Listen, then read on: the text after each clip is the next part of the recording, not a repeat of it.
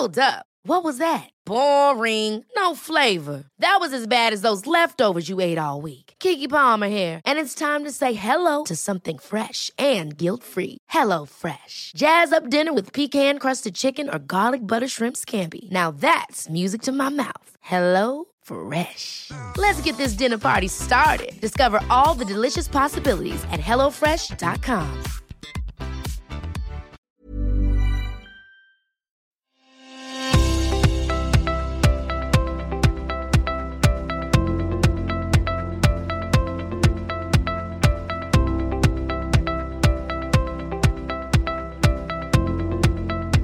Welcome to this special Policy Forum Pod Extra. Policy Forum Pod is the podcast for all those who want to dig a little deeper into the policy challenges facing Australia and its region. I'm Julia Ahrens.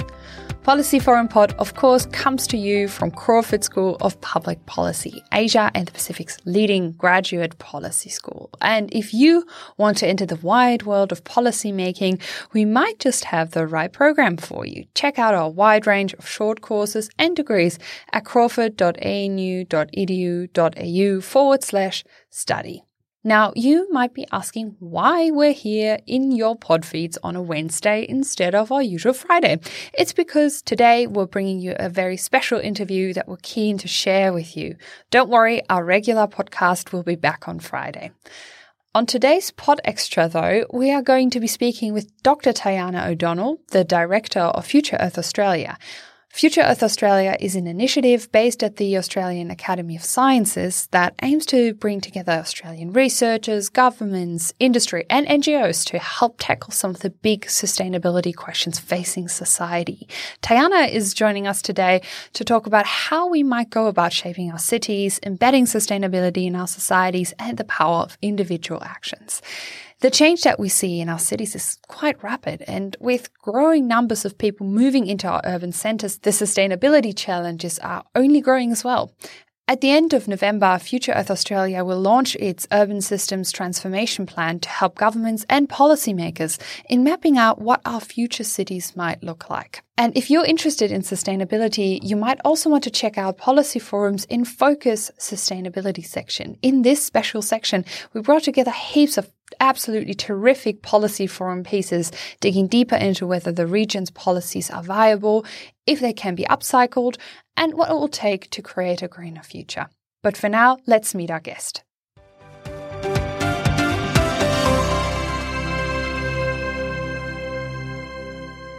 Hi, Tayana. Good to have you. Hello. Thank you for having me. Thank you very much. Tayana, can you tell us a bit about Future Earth Australia? What is the aim of the initiative? Future Earth Australia is one of the many nodes that sit in a global network called Future Earth. And Future Earth's main aim is to embed sustainability into our societal practices. It does that by bringing together researchers, industry, governments around the world on cutting-edge sustainability topics.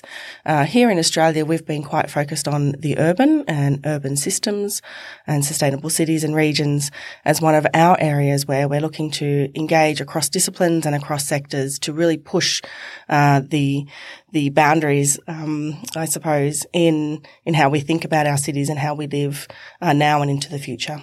How is Future Earth different from other sustainability programs? We focus, Future Earth, I suppose, I need to go back and give a little bit of history to give the context. So Future Earth is the latest name and agenda for a program that has existed for about 30 years under various names. And it's been hosted by the International Science Council. So that's a global consortium of scientists who work quite closely together on advancing science. And there's been a number of shifts in that space. So the International Science Council now comprises both the physical and biological sciences and the social sciences. So all of the sciences are brought together. That's quite significant in how scientists think about themselves and perceive themselves in the world and how the world perceives them. So all the sciences have come together quite recently. And Future Earth has a global program that sits underneath or within, I suppose is a better way to think about that, within the International Science Council is a network that is dedicated to sustainability. But in doing that, it really is motivated and concerned to bridge disciplinary silos and to bridge industry and government and policy silos and private sector silos. So a lot of our work is in creating opportunities, convening different groups, co-producing, co-designing particular things or events in order to break down those silos and bring everybody along on the journey as much as we can. It sounds very, very important what you're doing, particularly around breaking down silos. We've discussed this on the podcast recently as well, and our panelists have also mentioned how important that concept is if you want to make any progress on sustainability. But I'd like to bring it back a bit to what Future Earth Australia does in the urban context. And when we talk about a sustainable city, what could that look like in your opinion? It's such an ideal picture, of course. It's a vexed question. And the reason it is vexed is because all cities are different. And even within cities, there are little microcosms of places that are important to people in different ways. And so you might think of a city as a nested scale of places and spaces in which people and other entities interact. And so thinking about cities as nested scales means, and in an Australian context, which of course is quite different to most cities around the world, Australia is spread out. It's a big country, and our cities are centred mainly on coastlines, and they're quite concentrated. But the nested scalar idea is critically important everywhere, but especially in Australia because we rely so heavily on our rural and regional industries, particularly agriculture, but others as well, to support the infrastructure or the system of a city. So the cities rely in a way also on the rural infrastructure in that sense. Exactly right. And so that's one important concept or way to think about a city as a nested scalar entity. And closely aligned with that is the idea that cities are very complex and self-sustaining, self-realising, in fact, places. They are becoming so dynamic and changing so rapidly that it's almost – they are changing so dynamically and so rapidly that cities – the way cities look now will be very different even in 10 years or 15 years or 20 years' time. The scale of and rate of change is so rapid that to pin down here is an ideal city, by the time you do that, I suspect that idea will almost be outdated because the city as an almost living, breathing entity in its own right will have moved on in its own direction. And so that's what makes cities interesting and vibrant and important, particularly in the context of sustainability.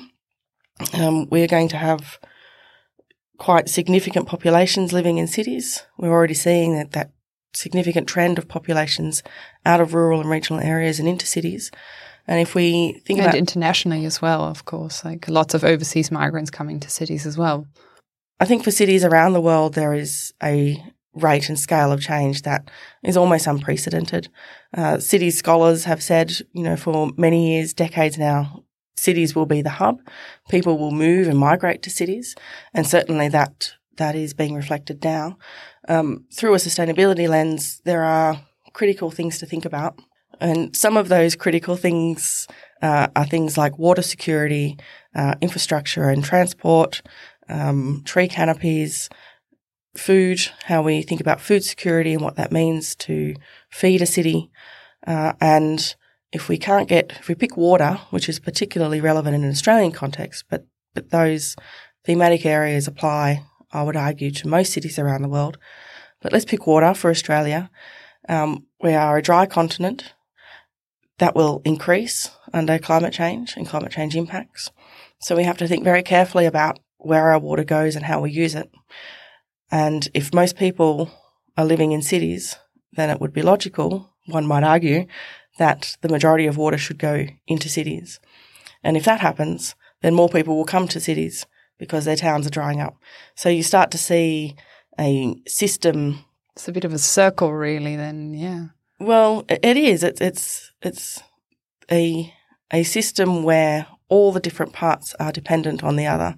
And indeed, that's how societies have functioned for millennia anyway. But that is coming to a head, I think, and certainly we will see some of the impacts of that over the next 10, 20, 30 years as climate change is increasingly felt and known, as populations continue to grow, as countries continue to urbanise, and as technology has its impact, which is interesting, but we don't quite know exactly how the digital and technology aspects of those city systems will change the way we think about cities.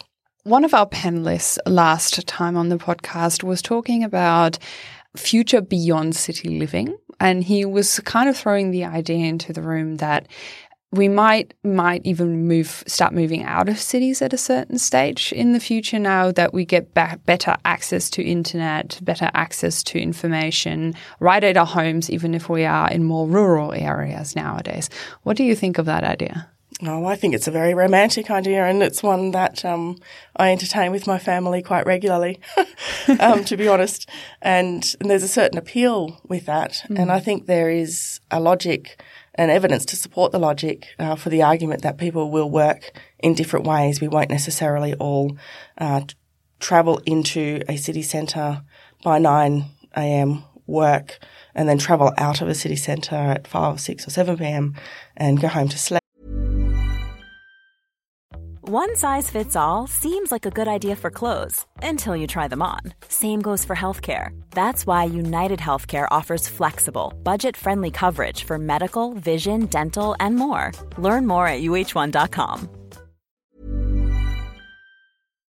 We will work in different ways. That is true.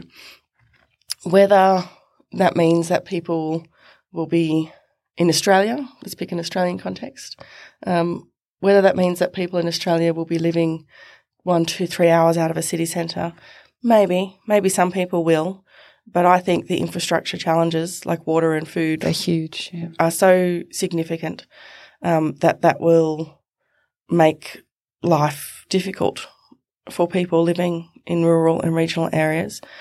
And I think that would apply, I think that would be magnified, by the order of some quite significant order, maybe 10 or 100, I'm not sure.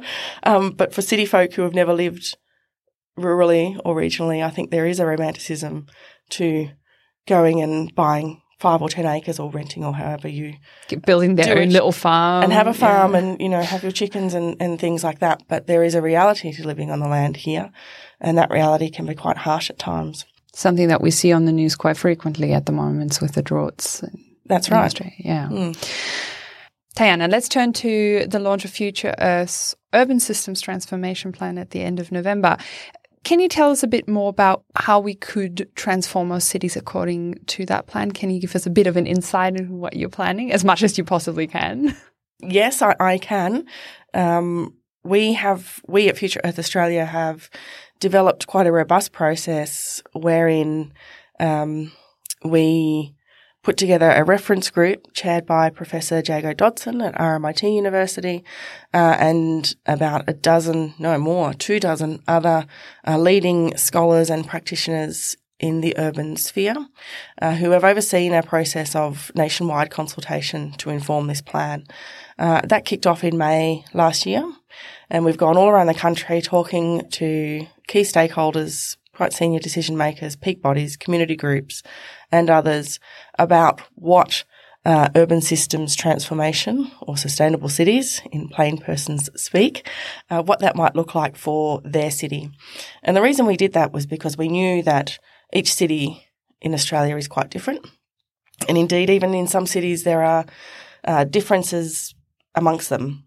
For example, in Sydney, we have quite an interesting thing happening there where for a very long time it was Sydney and Western Sydney, so 2 cities, but now there's a shift to the city, a 3 part city. So you have Sydney and the eastern suburbs, and you have the west, and then you have the southwest. And those areas are quite different and distinct. So when we went to Sydney, we did 2 workshops. We did one in Western Sydney and we did one in Sydney. And you might hypothesise that those results would be quite similar, but in fact they were so different. Wow. There were more similarities between Western Sydney and Darwin than what there were between Western Sydney and Sydney. Did you expect City. that? No. No, we didn't expect that. But it's an important part of the process to do that and to pay attention as much as we could with our resources to those differences, and recognising that the individual identities of places really matter for the people who live there. Yeah, cities in themselves are diverse. They are. Yeah. They really are. And even within a city, of course, there is diversity across suburbs. And then if you come right down into the micro scale and look at a suburb, there will be little microcosms of identities and place within those suburbs. So there is a rich diversity there that we didn't want to lose in developing a national strategy or a national plan, 10-year plan for Australian cities, which is what this document is. And we're really looking forward to launching it in November. So we did those workshops. We did some interviews. We did a public survey, and we used all of that information and worked with the reference group to aggregate that into this 10-year plan. And then we took the draft of that 10-year plan and held some high-level roundtables with very senior people from industry, government, peak bodies, and essentially gave the document to them and said, does this pass the pub test for you? And we had quite lengthy discussions with them in those roundtables, and they were really a critical part of the process too, in terms of not only refining the plan and making sure that it was as robust as it could be from an evidence perspective, but also in terms of ensuring that we were delivering the messages in that plan in a way that could be understood by everybody, because we want this plan to belong to everyone, not just to a particular sector. And that is so important in nowadays context, I believe. One thing I'd like to discuss with you is also that a focus of the Future Earth initiative is ensuring, and we've talked about this in quite some length already, that that we have to talk to the public and how much the public is itself active in climate activism. You work also on public disclosure of climate risk. If we talk about public disclosure of climate risk, what do we mean by that? So we, Future Earth Australia, that is, in the last year have held a number of events looking at the obligations for private entities to disclose climate risk, climate financial risk. And we've done that in a fairly narrow sense compared to other groups who are interested in exploring this topic. So we looked purely at financial disclosure, and we've looked only at physical risk. And the reason we did that was because we wanted to have everyone in the room. And so we picked a very, I wouldn't say easy, I nearly said easy. It's not easy at all. It's very complex, but we picked, for the relevant stakeholders, we picked something that was necessary to be discussed and something that wasn't at risk of being politicised. And so we went with physical risk, and we had a public event in Sydney, and we had representatives from the relevant government peak bodies there, insurers and reinsurers, banks, peak bodies and others in the room, where we spoke about what it would mean to have a baseline level of science to inform how entities who need to disclose climate risk could do so in a way that was uniform and consistent. And that was quite an important discussion to be had. What was the result? The result was that we need something. Obviously. But we're not quite there yet as to what that something would look like. Climate risk is an important issue for private entities to consider. I'm not saying anything new there by saying that. But in saying it is important for others who aren't familiar with the topic and the space to recognise that this is something that is affecting not just the physical current risk, but more importantly, future investments and how we invest in long-term assets now when in 30, 40, 50 years' time, the environment that asset lives in will likely be remarkably different. That's critical for securing the prosperity of future generations. We're talking about prosperity of future generations, and we were talking about risk. And I want to throw one last question at you, and I'm pretty sure you probably have heard it before. Should Australia declare a climate emergency? What do you think? So by that, I'm assuming you mean should the federal government declare a climate emergency? I think there's merit in doing that, and certainly a lot of local councils and others are on board with doing that. Doing so signals something quite important to the public, which is that you're taking climate change seriously. And for that reason, it's important to think about doing things like that. Whether that's the thing that the federal government should do, possibly. There would be no point in doing it if there wasn't a suite of policy changes to back that statement up. Of course, action needs to be taken. Yeah, and I think it's far more productive to focus on the action.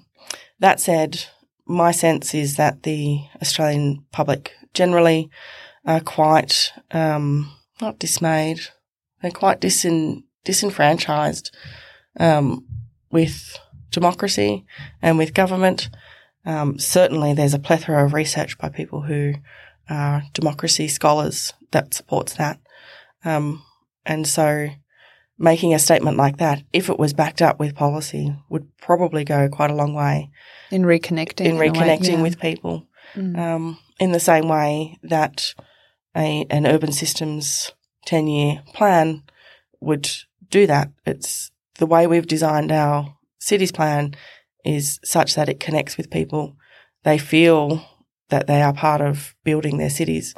And that's really important if you want the public to trust you and to engage in meaningful ways. And I think there are some serious questions there for governments, not just here, but around the world even, to think about. Thank you so much, Tayana, for coming on the podcast today and sharing all of your thoughts on Future Earth and sustainable futures and cities for us. It has been a fantastic discussion. Thank you very much. Thank you for having me.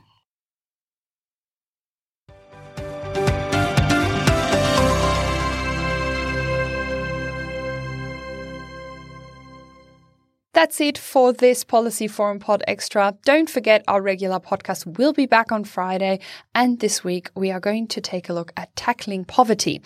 It's going to be a great discussion, so really don't miss it. And the best way to make sure that you don't miss it is, of course, to just hit subscribe on whatever platform you get your podcasts from. As always, we're also keen to hear your thoughts and comments on what we've talked about today, so you can reach us on Twitter at Apps Policy Forum or join the discussion with the Policy Forum Pod team on our Facebook group. Just type in Policy Forum Pod into the search bar on that side to find us there. Thanks for listening, and we'll be back for more on Friday.